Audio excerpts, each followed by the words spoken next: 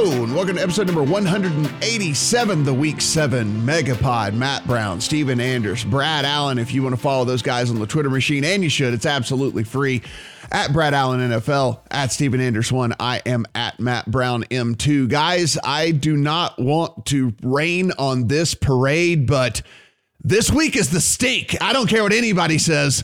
This week is the stink. Brad, when you kind of look up and down the card here, did the plays that came, were you searching for plays? Were the plays that you ended up making this week, did they naturally fall on you? How do you feel? Maybe you're a little bit more rosy about this week than I am. No, I mean, the spreads kind of tell you what sort of week it is with multiple double-digit favourites, which usually makes it a little bit more difficult. I think you've got to have some kind of number base to start with that, whether that's power rankings from somewhere. But, you know, it's harder to handicap a 15-point favourite compared to a pick'em, isn't it? Yeah, no, it is. It's a rough week, Steven. I don't know. I mean, I know you ended up with some bets here we'll talk about a little bit later, but you know, as you looked at the card up and down, was it as difficult for you as it was for me? It was, yeah, the most difficult week I've had so far. And what I wound up doing is landing on some teasers here that we'll talk about as we go on. But I mean, when the Houston Texans find the top of your card in terms of straight bets, man, it is a strange week. So we'll get into it, but this was tough. This is, you know, we've joked about how much I've bet on and how many games I've bet in previous weeks. Yeah, I might only have one straight bet this week. So if that tells you anything. So let's kick things off here, guys. Kansas City Chiefs, Tennessee Titans. Chiefs on the road at the Titans. They are 5.5-point favorites, a 57.5 or 58 total in this one. The big news here looks like Julio Jones is not going to be a go for the Titans yet again. Of course, we saw the scary injury with Taylor Lewan this past week with the Titans as well. On the Chiefs side of things, actually looks like it's trending upward. We did see we did see a couple of the defensive players that have missed the last couple of weeks at least practice in a limited fashion on Wednesday. So that seems to be heading in the right direction for them in this one. Listen, if we look at the advanced metrics, which is what we do a ton on here, it's the same story over and over again with this Chiefs team. They're still at the top of the league when it comes to the offensive side of the ball. They're still at the bottom of the league when it comes to the defensive side of the ball. That said, and Brad, I'll start with you on this one because you do have a bet in on this game. You know, look, if the Chiefs figured something out on defense last week, they did at least play a little bit better. Now, look, yes, it was against a lowly Washington football team. That being said, it did look like maybe they had figured something out just a little bit. And look, this team is so good on offense. They don't have to have a good defense. They just need a middling defense, and they're going to be fine. Quit turning the ball over. Chiefs are going to be fine. How do you see this one right now? Chiefs heading to Tennessee, 5.5-point favorites. Yeah, I mean, that Washington game kind of showed us a little bit about defensive numbers, doesn't it? Like after a tough run of opposing offenses where they got shredded every week, they play a bad offense and suddenly they give up 13 points and, you know, people think they're a little bit fixed. So, yeah, we said last week that this is probably not the very worst defense in the NFL. You know, they moved a few things around. They benched Sorensen, which I think everyone agreed was needed. So they're trying some things and, you know, that's why no one's ever as bad as they look. On the offensive side of the ball, they're still the best offense in the league. They've turned the ball over on like nearly a quarter of their drives, but they still lead the league in points per drive, 3.24 points per drive. You know, they're 1 or 2 in all the key metrics, early down success rate, everything. So, right, they're going up against the Titans defense this week that was already 28th in defensive DVOA, lost their top 2 corners on Monday night. And I just don't see anywhere they stop them really. Like, tell me how the Chiefs don't score 40. Like, what's the good side of this for the Tennessee defense? Yeah, no, I'm with you here. I mean, listen, Steven, when I'm looking at this, the Tennessee defense is really right there with the Chiefs as far as the bottom of the league in most of these categories that we look at. And you know, listen, they're early down EPA, 28th in the league, points per play, 25th in the league. And now they're going up against, you know, arguably, if not the best offense I know Cowboys fans will have something to say about that, but definitely right up there as far as offenses in the league. I think that the Chiefs run this thing up and down the field over and over and over again. I understand why the total has crept as high as it has. I do get that, but I don't know if I want to play just a straight total. I think I do like Brad's angle, maybe just a Chiefs team total. Yeah, especially considering the Titans are battling cornerback injuries here this week. They lost what I believe is their second cornerback this week as well. So the kind of the worst team possible to play after having that situation. So combine that with what the Chiefs have done all season on offense. It's just a bad combo. And, the public crowd out there might say, well, the Titans look better. They just beat the Bills last week. Well, they can thank their turf for that mostly, right? I mean, Josh Allen slipped at the end of the game. That's why they won the game. I mean, you're going to convert that 4th and 1 pretty much most of the time. So, yeah, I'm with you guys on the Chiefs. I think this is a really beatable defense for them. Overall, I'm curious if it was real or a mirage for their defense last week, because we have spoken on this podcast multiple times about how just bad Taylor Heineke is. And I'm not taking too much away from them slowing him down in the second half last week. And we're getting a spread here that is essentially the same as what the Chiefs faced last week against a much more legitimate opponent. So I don't like that Julio Jones is out, but if we can get a live line here of maybe over a touchdown, which I think is, always possible when it's a Chiefs game, I might consider that. I mean, I'm not sure how you can justify the Chiefs having the same spread on the road against the Tennessee Titans as they did the Washington football team just a week ago. I'm also going to be looking maybe to pair up this Chiefs team in just a money line parlay. I haven't really found a partner yet for that. So I'm hoping that makes my card, hoping that something makes sense for me. So I'll be kind of scanning as well. I think they win this game. I think the Chiefs are going to turn this thing around just a little bit here. Again, don't have to be the best defense in the league. They don't even have to be a good defense. They just need to be a serviceable defense for this team to get back to their winning ways. And again, quit turning the ball over. They're going to do both of those things, and this Tennessee team's not going to be able to keep up. So, yeah, I'm really looking for a money line partner for the Chiefs as well this week. New York Football Jets and the New England Patriots. The Patriots are 7-point home favorites with a total of 42.5 or 43. Do a little bit of shopping around. Steven, this Patriots team is right in that teaser range here. It's a low total game. You could get them down to a point and a half, depending on where you get this thing. Do you feel comfortable in the Patriots to make them a teaser leg for you this week?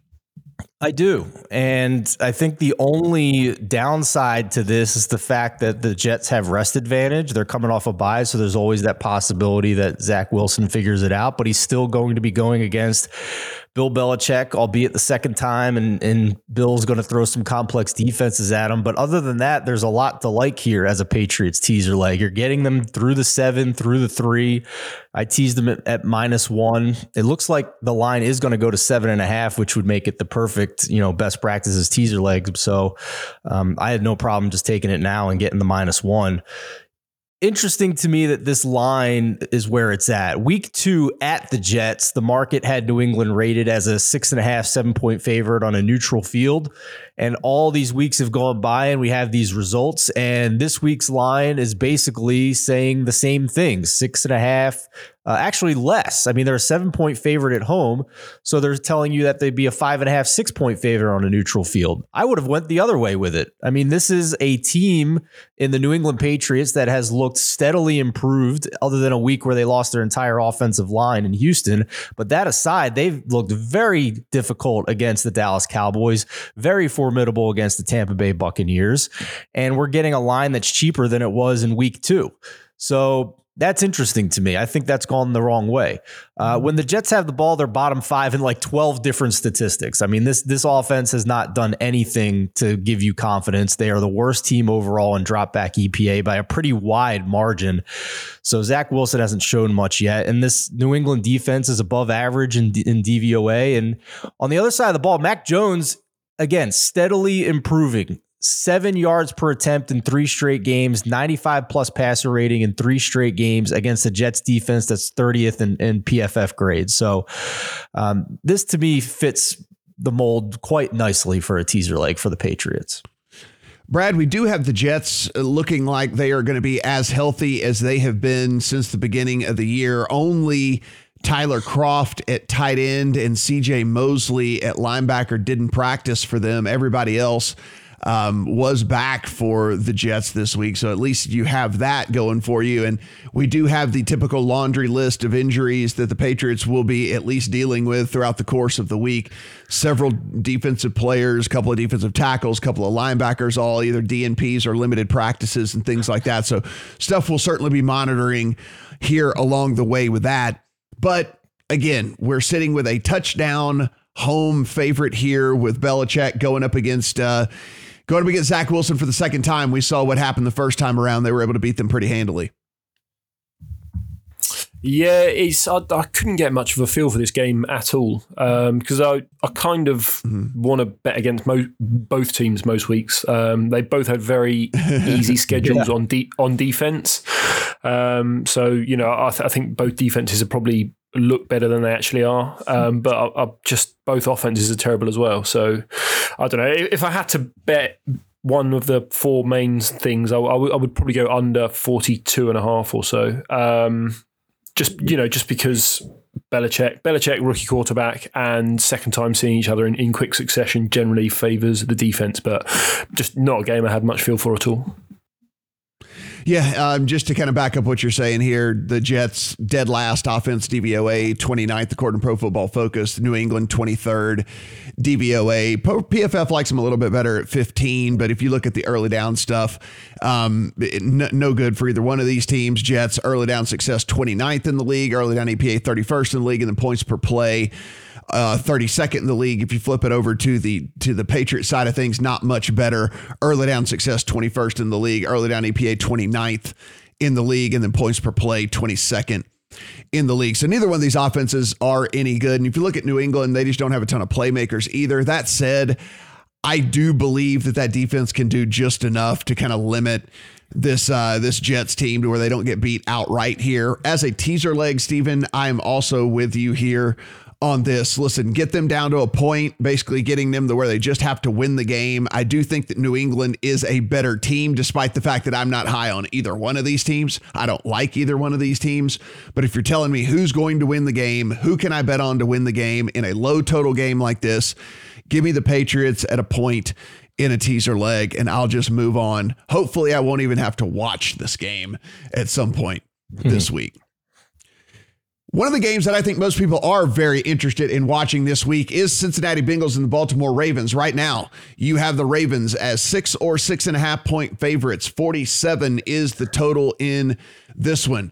Joe Burrow and Jamar Chase continue to look really, really sharp on the offensive side of the ball. The Ravens really getting it done on the offensive side of the ball, despite the fact that they aren't running as much as they used to, and certainly not running as efficiently as they used to. But Lamar Jackson getting it done with his arm so far.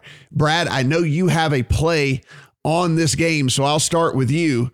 We do have the surging Cincinnati Bengals on the road heading to Baltimore as 6.5 point dogs.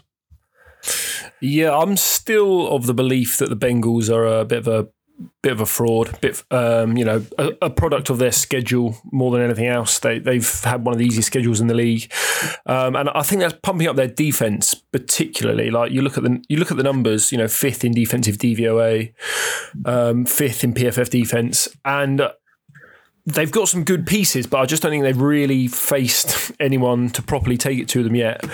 And Lamar in his current form is in some ways unstoppable, right? Because at the minute defenses are playing him to force him to pass, he's now proved that he can do that. So the Chargers come out last week and say, well, we like to stop the pass, make you run.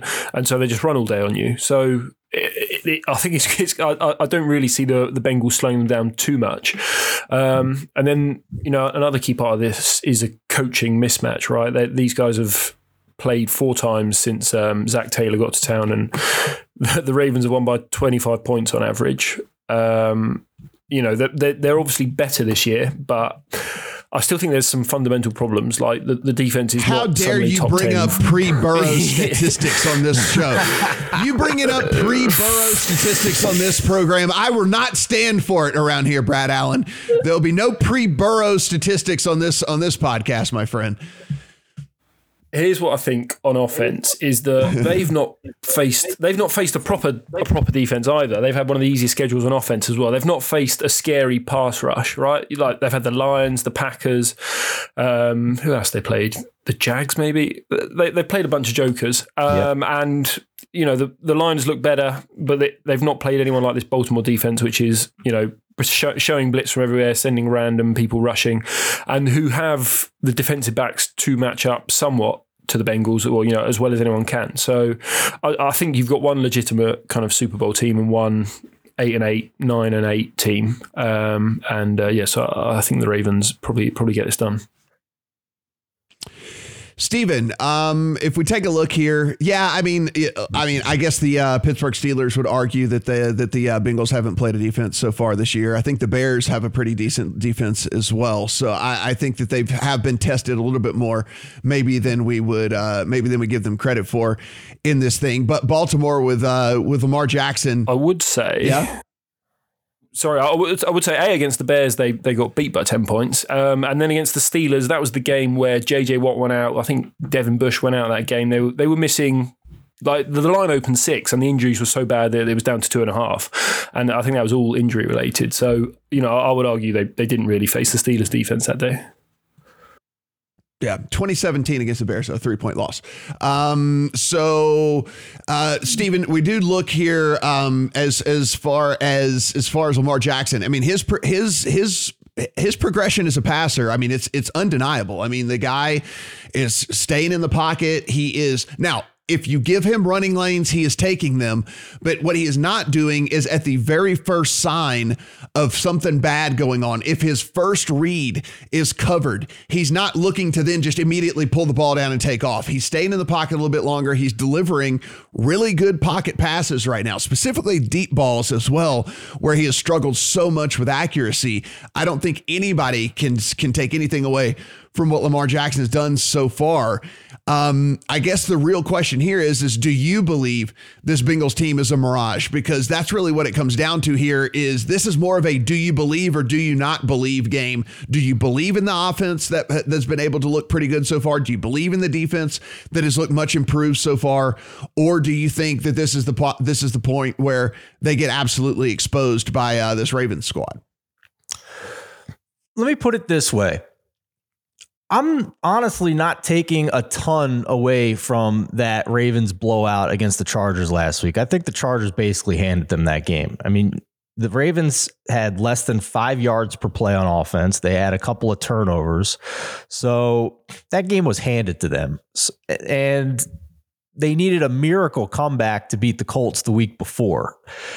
So statistically, I do believe in Lamar Jackson. I can't knock him. And it's strange to see the Ravens doing it in a way that is completely different than what we've seen in the past couple of years. And do we think this is sustainable? Because, the numbers are fantastic. They are number 1 in the league in early down success rate, number 3 in early down EPA, pass block win rate, top 5. So they've become a more balanced offense. They're number 2 in explosive plays.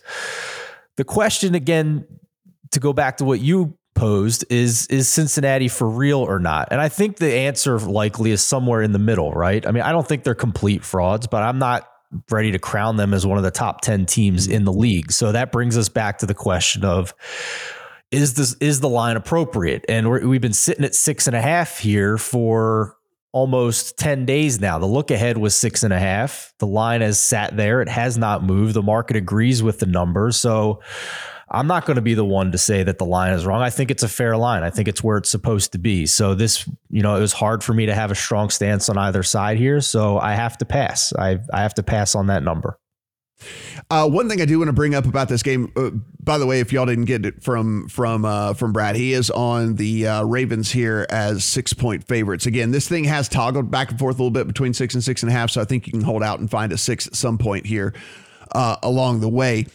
One thing I do want to bring up here, guys, and just talk about with this game is, listen, so you got Lamar Jackson, one of the MVP favorites out there. We mentioned him at 25-1, all the way down to kind of that 12-ish to 1. So it's half of what you were getting.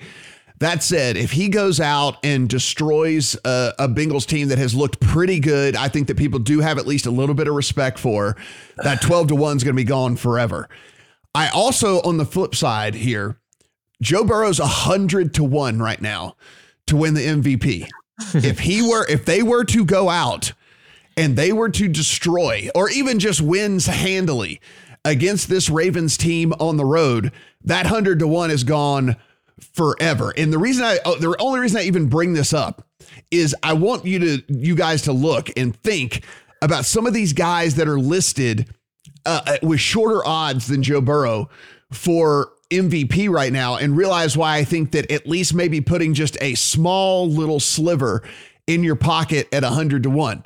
But you've got Teddy Bridgewater is shorter odds. Kirk Cousins is shorter odds. Derek Carr is shorter odds. Not to mention a whole bunch of running backs and wide receivers with shorter odds, listed right now with the same odds as him: Alvin Kamara, Deebo Samuel, DeAndre Hopkins, Michael Thomas, who hadn't played a game yet for the New Orleans Saints, is listed at the same odds as Joe Burrow is for MVP this year. He is only a couple of touchdowns behind the league leaders. He is only a couple hundred yards behind the league leaders as well. And I think a big statement win this week on the road could really change the perception and really, really shake up that market a lot. So just something to think about if you wanted to put a long shot, that there's an actual path to it getting there. Because if he brings this, if he takes this Bengals team to the playoffs, or even better, they actually contend for the division or something like that, this is going to be it might be his award. It might be him and Tom Brady heads up for the award. Here's what I would say, though, Matt. I would treat it like a stock in this case. And if I'm going to lock in that bet, I would do it at an online sports book where they're pretty liberal with your cash out options on things like this. So that even if he's not going to win it, and which is obviously the most likely scenario, then his odds shorten enough in the next couple of months here where you might actually get a decent cash out option on him. So that, that's the world we live in now, right? Sportsbooks are allowing that. And obviously the price is wrong on him. I'm not sure he has a great path to winning it. I think I disagree with you on that, but you could totally treat it like a stock and potentially cash out here, because we are absolutely agreed that price is ludicrous. Well, yeah, more than anything, it's just playing a number here, right, Brad? That's all I'm saying is like, if this game goes against the Ravens and if the Bengals win, then you're never going to see 100-1 again on him at all. Actually, the odds probably cut in half at that point. So it's basically just kind of locking up a number that's probably a little bit off market when you consider the guys that are shorter than him right now. And again, it could be a 1 week bet, because if they get blown out, then the bet's absolutely worth nothing. But just trying to get ahead of something that could happen if they do pull the upset. All righty, Washington football team at the Green Bay Packers. Green Bay Packers. Now, this is a very interesting kind of line move here, and I'm certainly interested, Stephen, to think why you think that this happened. This thing was pushing 10, and it was teetering at 9.5, 9.5, 9.5. We are now seeing 7.5s across the board on the Green Bay Packers. This thing has dropped 2 full points in the last 24 hours. We're sitting at 49 as a total here. Look, if we were waiting on some injury news coming out of the Washington football team, that like a couple of that the running back or that, whatever was going to play and all that, and that's moving this line 2 full points, I think people are going about this really, really, really wrong. I think they are going about this the wrong way for sure. I mean, if you look at the Packers injury report, it's not anything that would make you want to not play them. It would not be anything that would make you move against them on the line as well. And if anything, again, we're looking at Antonio Gibson, Curtis Samuel, DNPing at practice for Washington. So what was behind this thing moving 2 points? I think it was the market rejecting the Packers being rated equally with the Kansas City Chiefs. I mean, that's if you do the math on that spread, then you're looking just from a week ago, the Chiefs were 6.5 point favorites on the road at Washington. So 7.5, 8 points on a neutral. And if you go with the Packers as 10 point favorites at home, subtract a point and a half for home field, you're basically putting them on par with the Kansas City Chiefs, which even with the Chiefs' struggles, the market has completely rejected that at this point. And I think, honestly, the Packers are a team with some upward trajectory here as the season goes on. Our senior writer, Mo Nawara, points out that even in the games that they did not cover, that there were some fluky things that took place in those games, some special teams situations, some missed field goals with the Cincinnati game. So this team does have the potential to be one of the elite teams in the NFL, but at this point, they totally rejected them being on par with the Kansas City Chiefs. Now, with that being said, Matt, the number has now come down into an area where I am excited to tease them. It's not the perfect teaser situation. The total's still a little bit high, but you're basically now asking me to if I'm comfortable with the Packers just winning this game at less than with a teaser line that's less than a field goal. Very comfortable with that. I mean, Taylor Heinicke has been trash. The organization clearly knows that. The rumors are that there's potentially a 3-team trade in the works here where Washington acquires Tua from Miami and Watson goes to Miami. So whether you actually think that's going to happen or not before the trade deadline, I'm not really bullish on that actually happening in November. But regardless, it's clear that Washington does not believe in Taylor Heinicke as a viable starting quarterback in this league. Combine that with the injuries to their major weapons on offense, and I think this Packers team should win this game fairly easily. If maybe they don't cover 10, but I think they're going to win the game. Therefore, teaser leg for me. Brad, we've got a Washington offense that has really struggled. You were talking about this even a few weeks ago, that maybe teams have started to figure out Taylor Heinicke, and any of that early success that he was having was just because there wasn't any tape on him, and a lot of these teams didn't know exactly how to go ahead and adjust. But you were all over the fact that maybe that was changing. He has looked really rough here over the last few weeks. This offense down into the bottom third in pretty much all statistical categories, pretty much every one of the advanced stuff that we look at. On the defensive side of the ball, I think it's been where the real disappointment has been here for this Washington team, who everybody thought was a top 5 unit entering this season, and they have been anything but, to the tune of, on DVOA, being down in the bottom 3. If you look at their pass defense, according to Pro Football Focus, only one team has been worse than they've been so far this year. So yeah, real big disappointment on the defensive side of the ball. But I guess my question to you in all of this is, does it worry you at all about this Green Bay team that they are essentially a one-man show? I mean, we are looking at Davante Adams right now, and this is insanity. He is getting 36.5% of the targets for this team. More than one in every 3 passes that leaves Aaron Rodgers' hands is going towards Davante Adams. Is there not a point that you believe that defenses will somehow be able to scheme him out of a game, and then this Packers offense, like when you start having to rely on the corpse of Randall Cobb and Alan Lazard and all these things like that these guys aren't going to be able to move the ball? No one's stopped it yet. And given what we know about the Washington secondary, I don't think they're going to be the team to do it. I mean, that is really the weakness of the Washington team, right? The defensive line is still pretty good. It's 8th in pass rush win rate, but they're just not getting home because they cannot cover anyone on the back end. So I think to expect them to turn around and suddenly figure out how to stop someone that no one else in the NFL has stopped for a couple of years now, I think is way too much. And then on the other side of the ball, you laid it out. Taylor Heinicke is just getting worse and worse each week as the league gets more tape on him. Like he doesn't really have an arm. He is a mini Fitzpatrick in that he wants to be aggressive and throw the ball down the field, but he just doesn't have the physical tools to do it. And then, you asked Stephen about these injury reports. Well, I'm surprised the money's not come back for Green Bay yet. And I think it will, because the Washington, both tackles didn't practice. They've got their Brandon Scherf there, kind of one of their key cogs at guard. All the weapons you mentioned, the running back, Antonio Gibson, and Green Bay relatively healthy by comparison. So I suspect this gets back up to 9 or 9.5, because I don't really see how Washington is good or better than Green Bay in any part of this game. Right.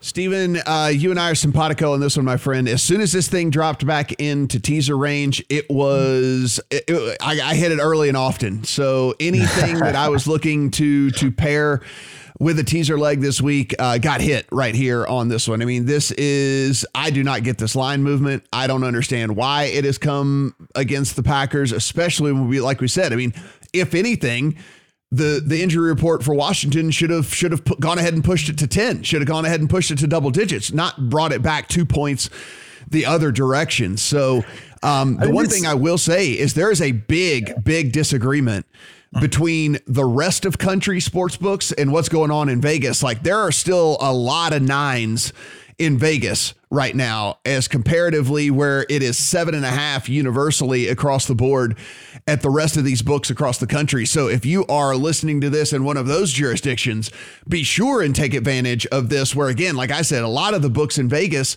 are holding pat at 9 right now, and they did not come off of this kind of pushing double digits type spread right here. So it's one of the weird times where we do see a disagreement with the Vegas books and the rest of country books. Matt, we've seen reports of what they're calling head fakes throughout NFL season, where in the early week, there's going to be money on one side and there's lower limits, and they're starting to move the line down because they see sharp money. And then come kickoff, when the limits are higher, they pound the other side of it. Does this look like one of those situations, considering that Vegas hasn't moved the line? Yeah, I mean, I don't know. It's like, are they trying to get it to 7 and then come back if it does actually hit 7 and just destroy it if it does hit 7? Yeah, I don't know. But man, it is confusing to me. We shall see where it all ends up, but you would have to believe that this thing starts moving back the other direction. Atlanta Falcons, Miami Dolphins. Atlanta Falcons coming off of a bye. Miami Dolphins chose not to have their bye coming off of their London game. They find themselves as 2.5-point home underdogs to the Atlanta Falcons in this one. And Brad, when we take a look, Calvin Ridley will be back for the Falcons. You did get a bye week here to maybe try and figure some stuff out, maybe try to get a little bit more healthy. Maybe you work in some more ways to get Kyle Pitts involved in the offense as well. And then if you're on the Miami side of things, not choosing to take the bye after the London game is just perplexing to me. But if there is anything to feel good about being a Miami fan, it was that this past week, at least Tua is an upgrade at quarter. Now, whether you believe long-term in Tua or not, he's at least an upgrade over Jacoby Brissett. Jacoby Brissett was getting absolutely nothing done with this offense at all. At least Tua found Gesicki a ton. He found Waddle a ton. And the Dolphins, despite losing, did have that game where they went forward on a 4th down, tried to convert so they could go ahead and win. And they were able to do that without their starting 2 corners as well. Byron Jones and Xavier Howard were both out of that game. So, I mean, it wasn't like, I think, a total complete flop here for the Dolphins, but certainly a team that is right up there for me as one of the most disappointing so far through the first 6 weeks of the season. Yeah, I mean, obviously I watched that game closely as another London game, and then Tua came out as PFF's 6th graded quarterback for the week. He wasn't the problem, apart from that sort of one perplexing pick he threw. He did spread it around quite well. It was the cowardice to me of the coach, Brian Flores. There are several 4th down decisions where he just punted away like he had his full complement of defensive backs on the field, and he just didn't. I thought it was terrible coaching, which, that's not the sort of team I want to back, the ones that are punting away on 4th and 2, like the Patriots are doing at the minute. I will say the injury report looks very good. It looks better than last week. There's hope that they get those 2 corners back. There's hope they get Devontae Parker back. And obviously the weakness of this Dolphins offense is the offensive line, and the Falcons are not really the team to take advantage of that. And then you would probably say the line has moved enough that the value has to be on the Dolphins side if they do get those players back, right? You know, they're sort of 2.5, 2.75 underdogs at home now. So I could only bet that side at this stage. So yeah, that would be the way I lean. But as I say, I don't want any business backing a team that makes terrible decisions like these guys do. Yeah, it is, Stephen. Here is another opportunity if you wanted to play a teaser leg, and I hate to say that maybe this is coming into consideration for me. Should the injury report go my way a little bit more, Thursday should show a lot of clarity on that. If both these corners are back, I'm definitely in. Even if one of them is back, I think I'm definitely in on the Dolphins. And I know I don't like backing a bad team either. I don't like backing a bad team with a bad coach at all either. But I think this is a little bit too aggressive of a move here. The Falcons haven't really proven anything at all. And to go on the road and become a field goal favorite over, I think anybody is probably a little bit too much. And now you're going to give me up to 8.5 on the Dolphins at home in this thing. Giving me that, I think, is a little bit too much. So if the injury report goes my way, I can see this Dolphins leg becoming a partner in a teaser. And if this thing gets to a full field goal, I might just play the Dolphins straight. I can't believe I'm saying that either. But again, I just think there's a little bit too much disrespect coming from the Dolphin side of things and a little bit too much respect on the Falcon side. This line's flipped 5 points, guys. The look ahead was 5 points the other way. The Dolphins were -2.5. It's gone 5 points. I mean, that's a lot in 1 week. I know they lost to the Jags, but everything you guys said, why did that happen? Lost their cornerbacks in that game. Number 2 receiver, Devontae Parker, didn't play. So Tua looked pretty good. Bad decision making. So I get that. You combine the questionable decision to not take a bye after the London trip, and you're playing a team that is coming off a bye. So that's not good as well. But I still think 5 is pretty darn aggressive. And I'm happy to take this as a teaser leg with a low total in the game under 50.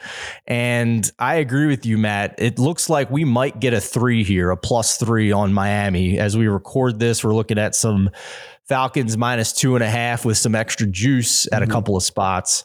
I think this is starting to move towards that 3. And if I get a flat 3 on the Dolphins, I'm going to take that, because I think that there were some issues last week. Most notably for me is the cornerbacks. And if they're back in, I'm happy to take that, because I mean, it's not like they're facing the Tampa Bay Buccaneers here. This is the Atlanta Falcons, who have been a pretty conservative offense. They're not taking many deep shots. They are 30th in explosive plays. So it's been a lot of dink and dunk stuff. Their offensive line is still 24th in pressure allowed, 25th in pass block win rate. We know that the Dolphins are going to blitz and throw some exotic looks out there.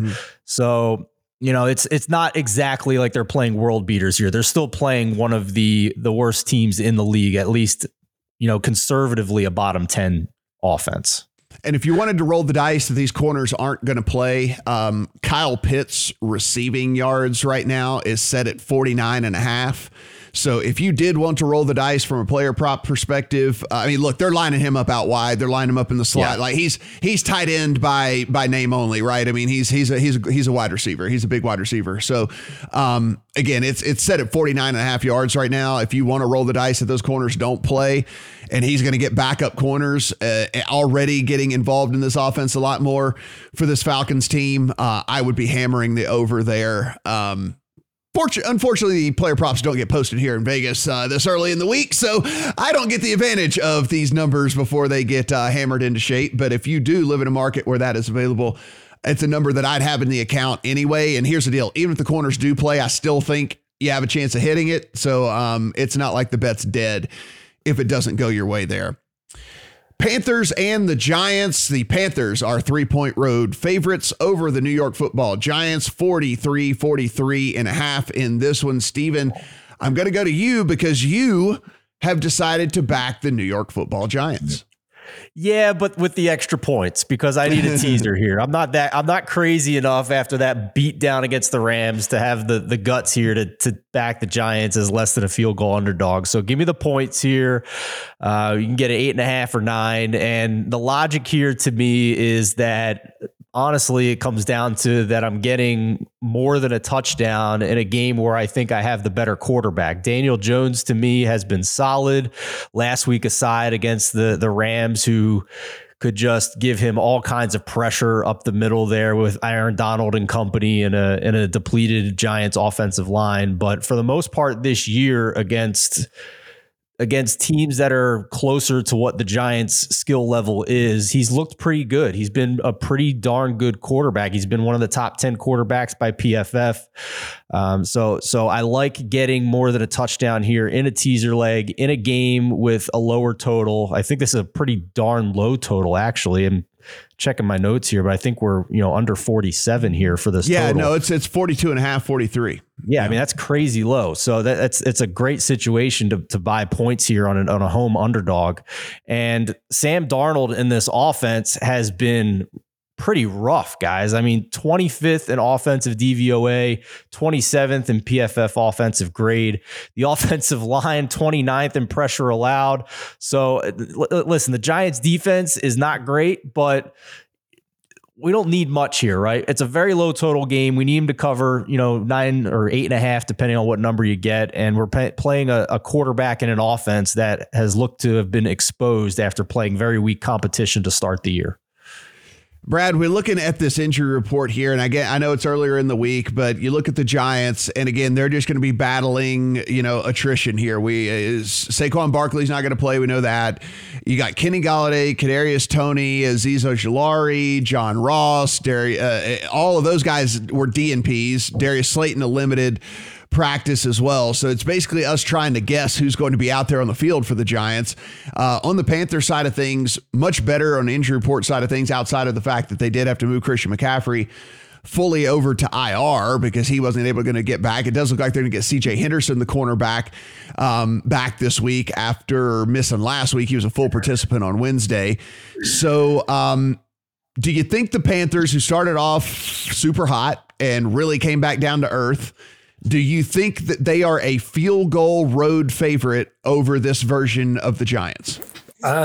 Maybe they could be. I see one glaring mismatch, which is the Panthers pass rush, number 1 in the NFL in pass rush win rate against the Giants offensive line, 27th in pass block win rate, and now missing their left tackle, Andrew Thomas, who was the only good player on that line, basically. So we know Dimes is prone to coughing up fumbles and strip sacks and all that kind of thing.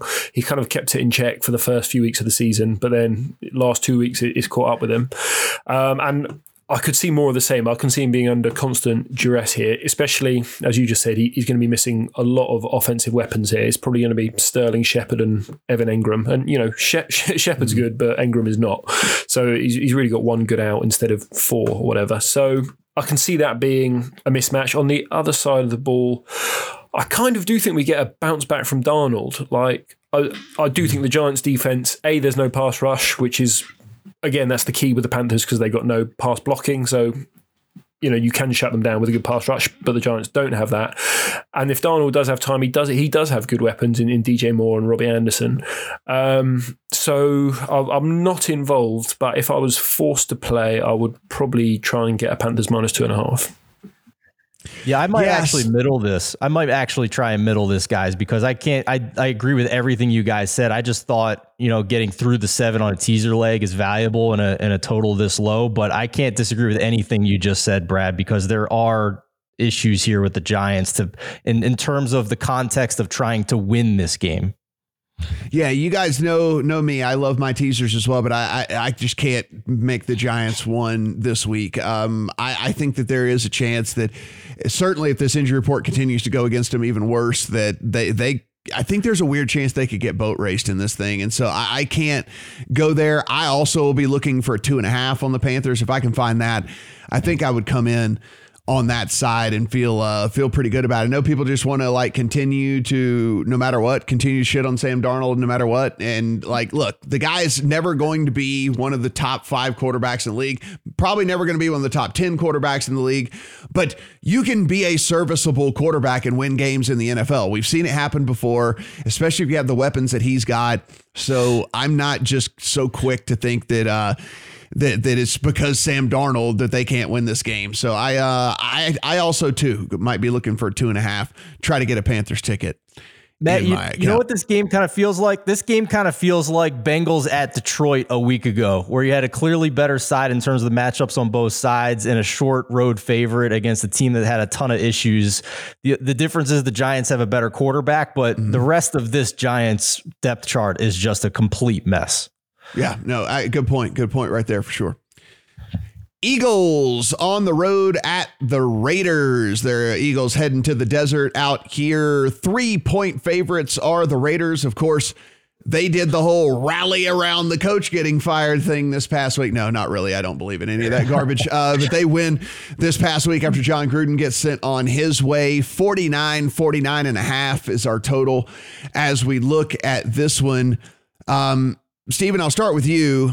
Eagles have looked pretty bad. I mean, let's just be honest. Jalen Hurts has not really been able to translate any of his physical ability into production on the field really so far. And I don't really know why. There are people to throw to there. It's not like the offensive line has been completely terrible. They get back Lane Johnson this week even. So, you know, if anything, it should get better for them, but it's just not really translated production on the field so far. And at least the Vegas defense has been okay, has been adequate over the course of the season as well. Is this the spot they finally exploit a team, or do you think that we see more of this kind of Eagles with us baffled as to why they can't move the ball? This team, man, it's funny, right? Because we live in like this fantasy football world now where you have a segment of the analysts and the fan base that love Jalen Hurts because he's putting up 20 plus fantasy points a game. But in terms of real football, it's all been garbage time. It's been second half situation. This is back-to-back weeks now where they have kind of fallen into a result that is better than the market expectation. First, the win at the Panthers, which was a total product of the defense forcing turnovers and Sam Darnold making bonehead mistakes. And they win that game by 3 despite a pitiful offensive performance.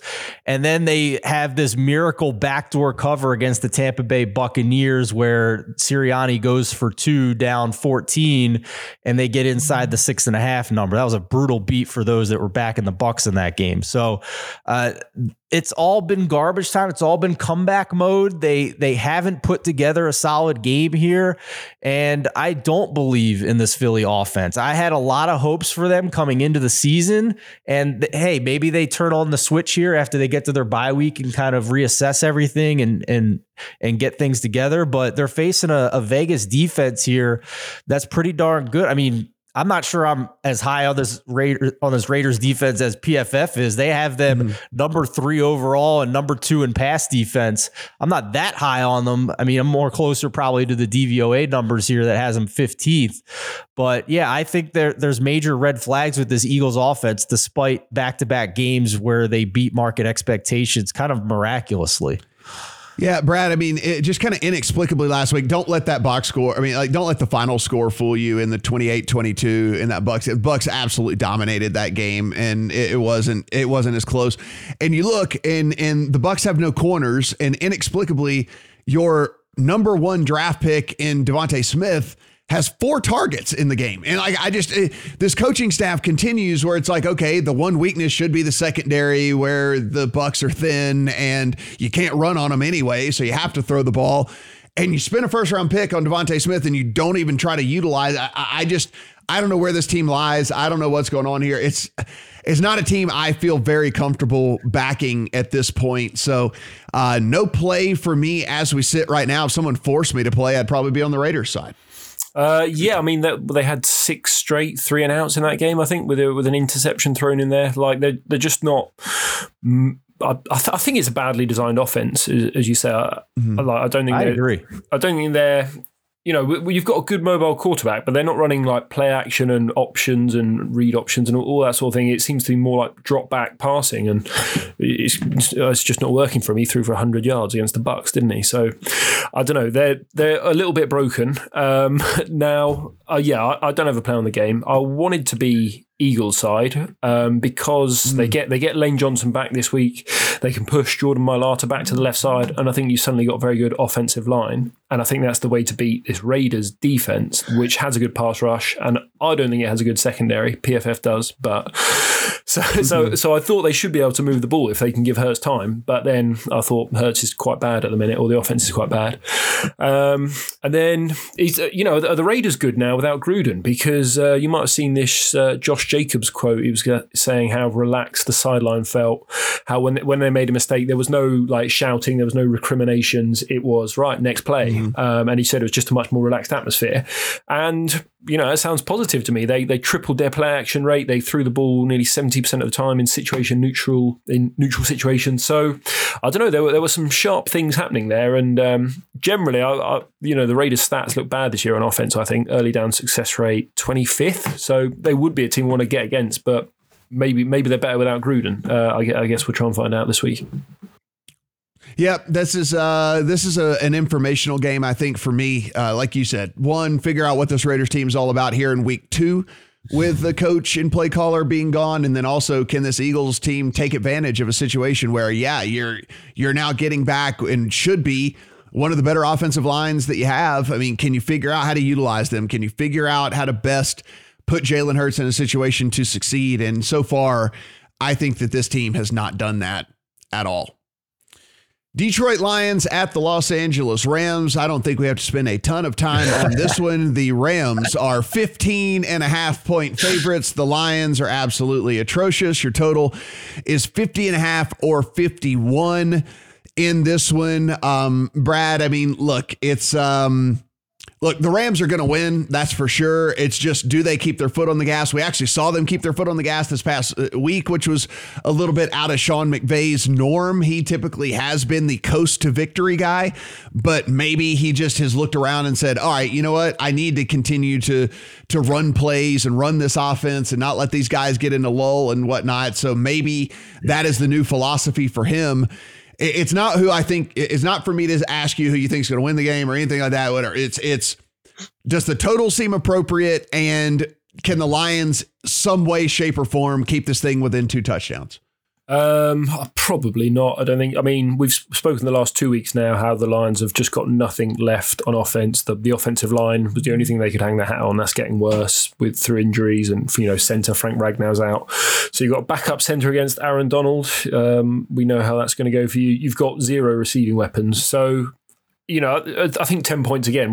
They scored 10 against the Bengals last week. I think if they get to 10 again, they probably have done well this week. And then offensively, there is no stat which suggests anything other than absolute whitewash. Like you've got the best passing offense by EPA in the Rams against the worst passing defense in EPA in the Lions. So I do think they can name their score. I think this is as big a mismatch as you'll ever see on an NFL field. So I would only lay the 14.5 rather than take the points. Stephen, not to mention that now Jared Goff is returning to LA, where he is likely to wet the bed, as we know, like just under the pressure of having to return and face his old team and his old coach, and seeing the guys on the sideline that he used to share a locker room with and all that. And by the way, Brad, KhaDarel Hodge and Khalif Raymond have a word to say with you, saying that they have no receivers for the Lions. All right. Khalif Raymond and KhaDarel Hodge, who are going to be the starting wideouts for the Lions this week against Jalen Ramsey and Aaron Donald and company. So where'd you even put Ramsey? What do you do with Ramsey? Give him a rest. On Hawkinson. They're going to put him on Hawkinson. Yeah, you put him on Hawkinson. Probably. Yeah, seriously. You just put him on the tight end. at that point. Steven, so again, same question. Does the total at 50, 51, 50 and a half-ish seem appropriate? And do you see any way in the whole world the Lions keep this thing within 2 touchdowns? The only bet I would consider here is the under, just on the potential that the Lions may not even get to 17 points in this game. And in that scenario, I could see the Rams just running the ball and getting the hell out of here. So, if the question to me, if you want to bet this over, is do you think the Rams can get to 40 points? And I'm not sure that this is a game where they really care to get to 40 points. Mm-hmm. So that would be the only play for me. But yeah, I mean, Jared Goff's going to have guys in his face all day. And I don't know, they even lost Quintez Cephas, a guy that he was relying on at receiver. So you could look at some of the stats here for the Lions and see, well, they have a pretty good rush defense, and they put up fights here and that. But all of that was based on a different roster. And the cupboard is bare at this point, mm-hmm. So there's no way you can handicap this team the same way as we did when we really enjoyed the fight that they had early in the season. Guys, right now the Lions team total at DraftKings is 17.5. Nope. We can go lower. We haven't got there yet. That's go a little lower, guys. That's way too high. Yeah. That is what I mean, 17.5, and it's not all that juiced either. The under's only minus 125. Like, it would shock me if they got 18 or more points in this game. Like, because I also think Sean McVay, there's a little bit of prick to him who wants to just, absolutely embarrass Jared Goff, get him benched during the game or something or whatever, get him, have it to where he's on the sideline watching the end of the game. I don't know, 17.5 team total for me. That would be an underplay all day long on this Lions squad. No doubt about that. Chicago Bears at the Tampa Bay Bucks. We do have a play in this one. Our friend Brad Allen is on a side in this one. We are sitting right now 12.5 in favor of the Tampa Bay Bucks at home. Chicago Bears travel on the road in a game with a total of 47. Much like Jalen Hurts, same thing kind of really here with Justin Fields early on in his career. I don't know if they're putting him in the best opportunities to succeed, and the situation that they are putting him in is certainly not working out. I mean, Allen Robinson has been non-existent the entire season. I mean, one of the consensus top 10 wide receivers in all the NFL is persona non grata in this offense, and they're not scheming ways to just get the ball in his hands. They're not just trying to force the ball his direction. And with all that, this offense is really, really sputtered up and down the field here, Brad. I know you're on this game, and you think the Bucs are going to be able to cover this big number.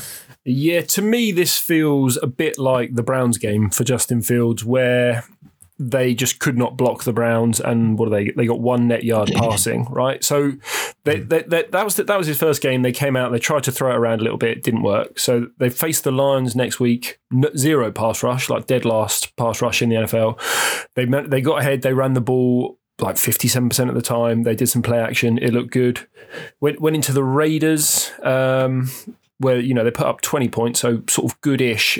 Again, I don't know if the Raiders were distracted that week because of the Gruden stuff, but a bit of a weird game. And then Packers last week, again, no pass rush, no Zadarius Smith, no Jair Alexander at corner. They scored 14 points, and again, I just think he holds on to the ball for too long. He holds on to the ball for 3 seconds.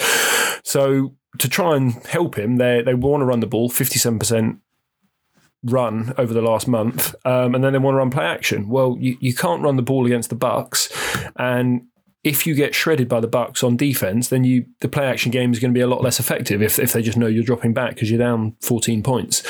And then you've got Brandon Thorne, offensive defensive line expert. He ranks the Bucs the best D-line in the NFL. He's got the Bears offensive line 27th in the NFL. So to me, you're going to have Fields dropping back 30 times with a deficit here, behind a bad offensive line, holding onto the ball way too long, and I think he's going to get murdered.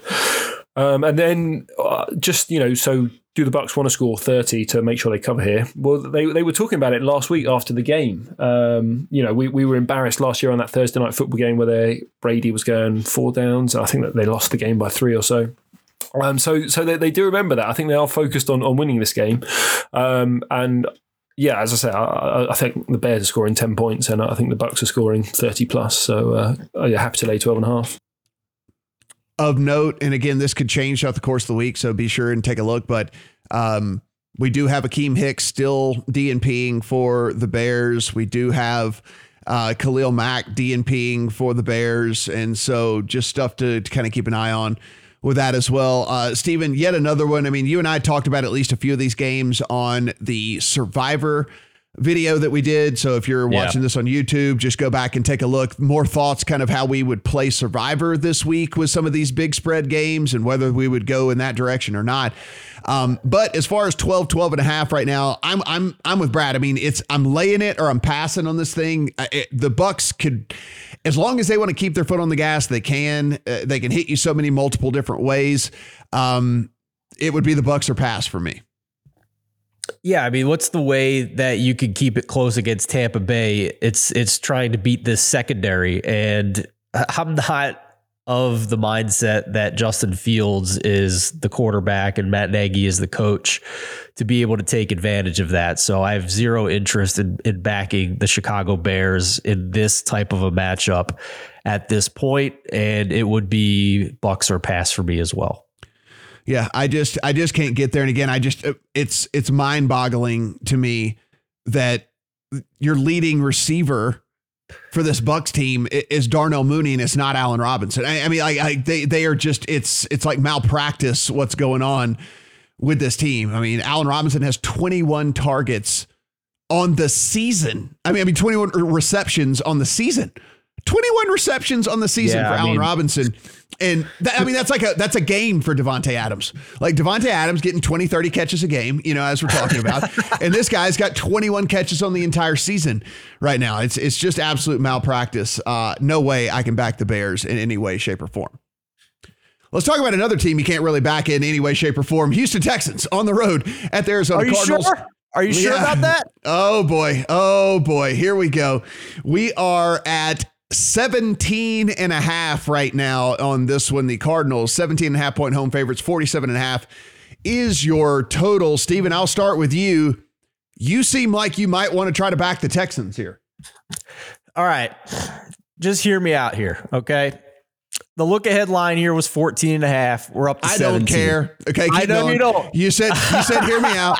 Keep going. Let's go. All right. I don't care. Keep going. Listen, the last time that we had an undefeated team through 7 weeks be favored by 14 plus points was the 16-0 Patriots in 2007.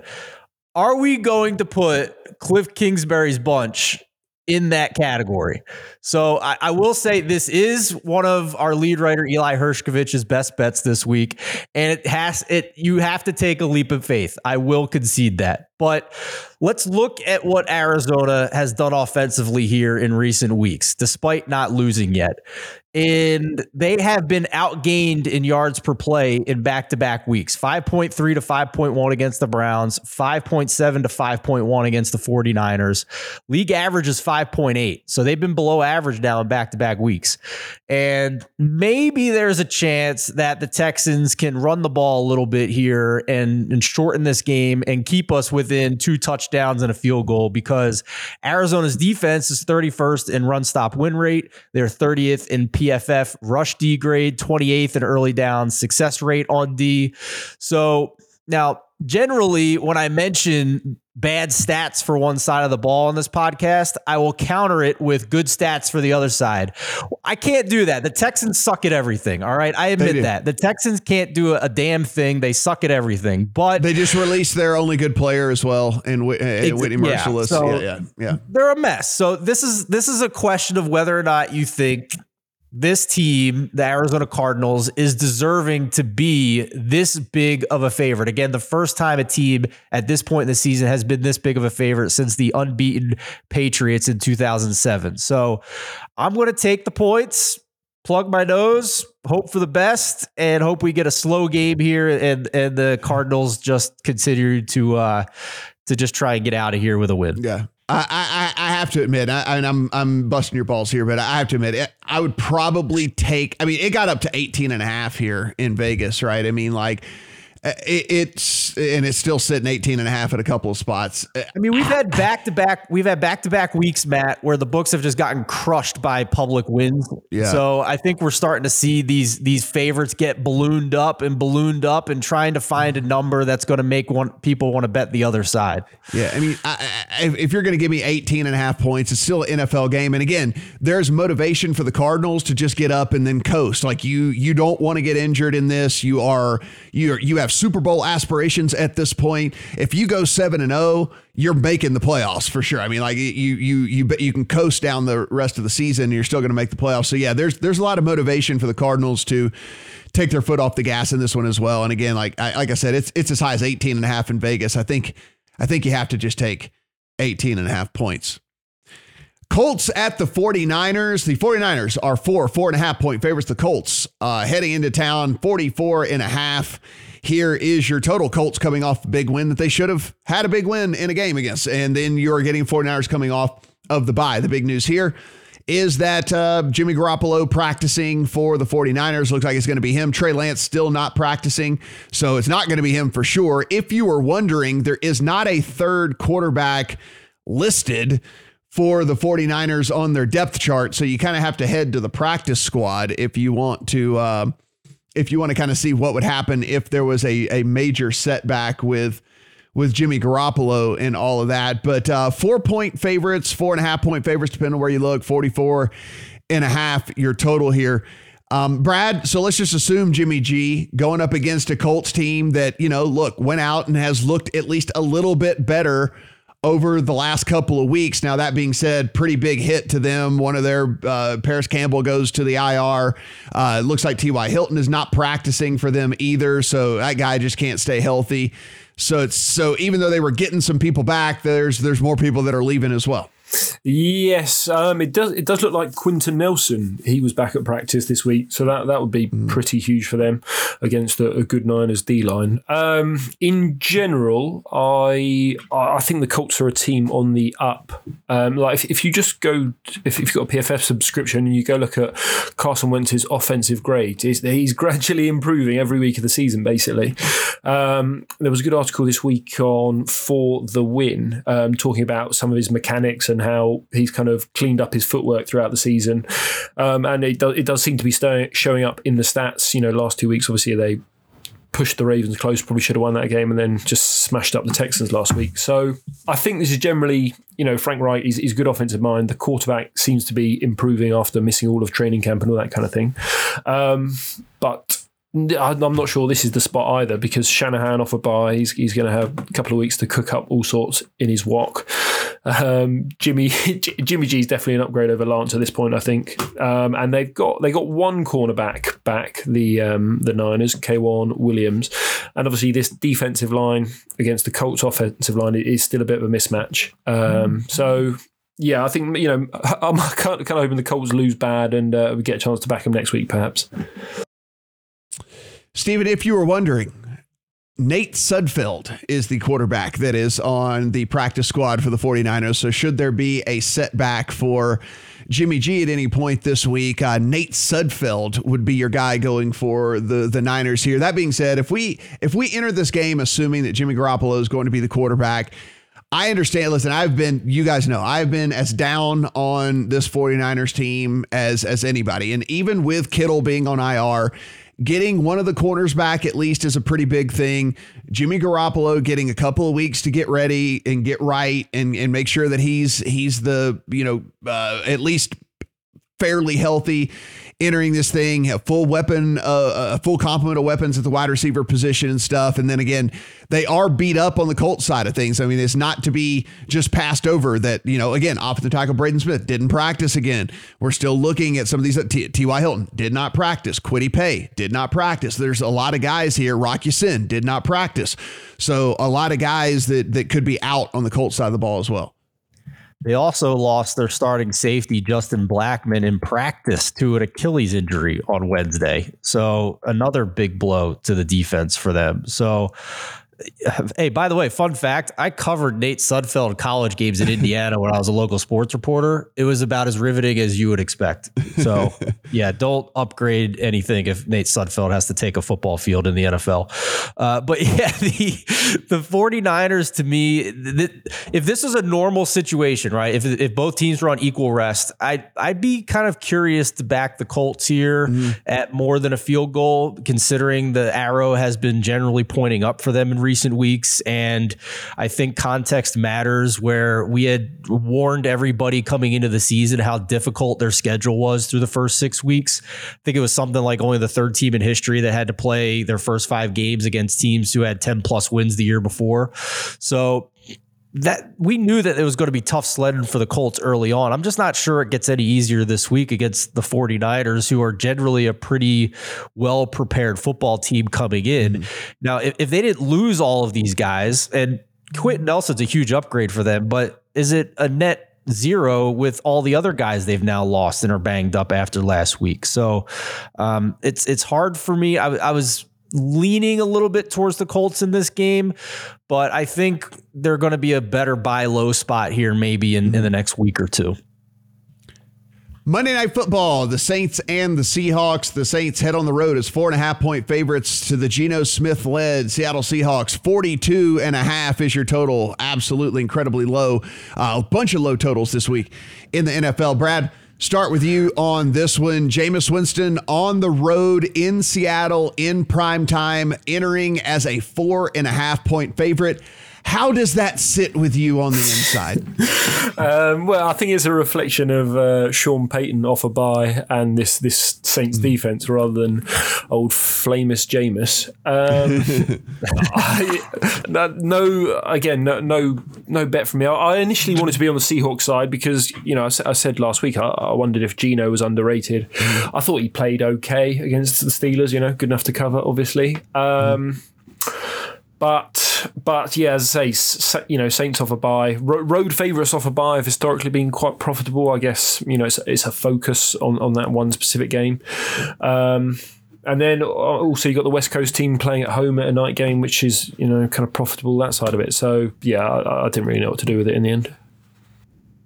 Yeah, I don't have a play on this one either, Steven. I will say, if anything, I feel like I want to play the Seahawks, as gross as that sounds. But, you know, I think there is, I think, you know, there's at least a little bit to Jameis having to head on the road in prime time on a Monday night in who knows what weather they'll be up there in Seattle. And, you know, at least if there is, we know home field advantage is diminishing.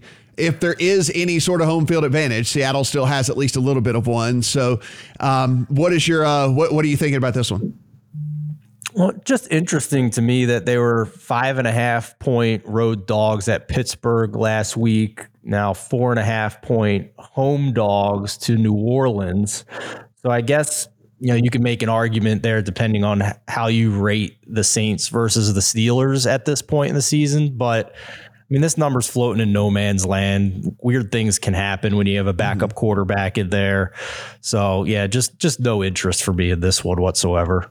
Yeah, we'll have further analysis on this one as the game gets closer. So be sure and watch the channel here, guys. We'll be all over this game again. Lean towards Seattle as we sit right now, but no play for me. Brad is on the Chiefs team total over Baltimore -6 and the Bucks -12.5. Steven has teaser legs with the Giants, Packers, Dolphins, and Patriots involved. And he is also on the Houston Texans.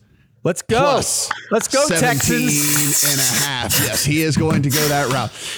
If you want to follow Brad on the Twitter machine at Brad Allen NFL, you want to follow Steven at Steven Anders1, you want to follow me at Matt Brown M2. Guys, thanks for watching and good luck here in NFL Week number 7. Bet basketball, baseball, or hockey with a risk-free bet up to $600 at BetMGM. Sign up and use bonus code THELINES, and you're on your way with the king of sportsbooks. Get the BetMGM app today and use promo code THELINES to make a risk-free bet up to $600. This is a new customer offer. Paid in free bets. Visit BetMGM.com for terms and conditions. 21 years or older to wager. Colorado, Indiana, Iowa, Michigan, New Jersey, Nevada, Pennsylvania, Tennessee, Virginia, or West Virginia only. Excludes Michigan disassociated persons. Please gamble responsibly. Gambling problem? Call 1-800-522-4700 in Colorado, Nevada, and Virginia. 1-800-270-7117 for confidential help in Michigan. 1-800-GAMBLER. in New Jersey, Pennsylvania, and West Virginia, and 1-800-BETS-OFF in Iowa. In Tennessee, call or text the red line at 800-889-9789. If you or someone you know has a gambling problem and wants help, call 1-800-9-WITH-IT in Indiana. Promotional offer not available in Nevada.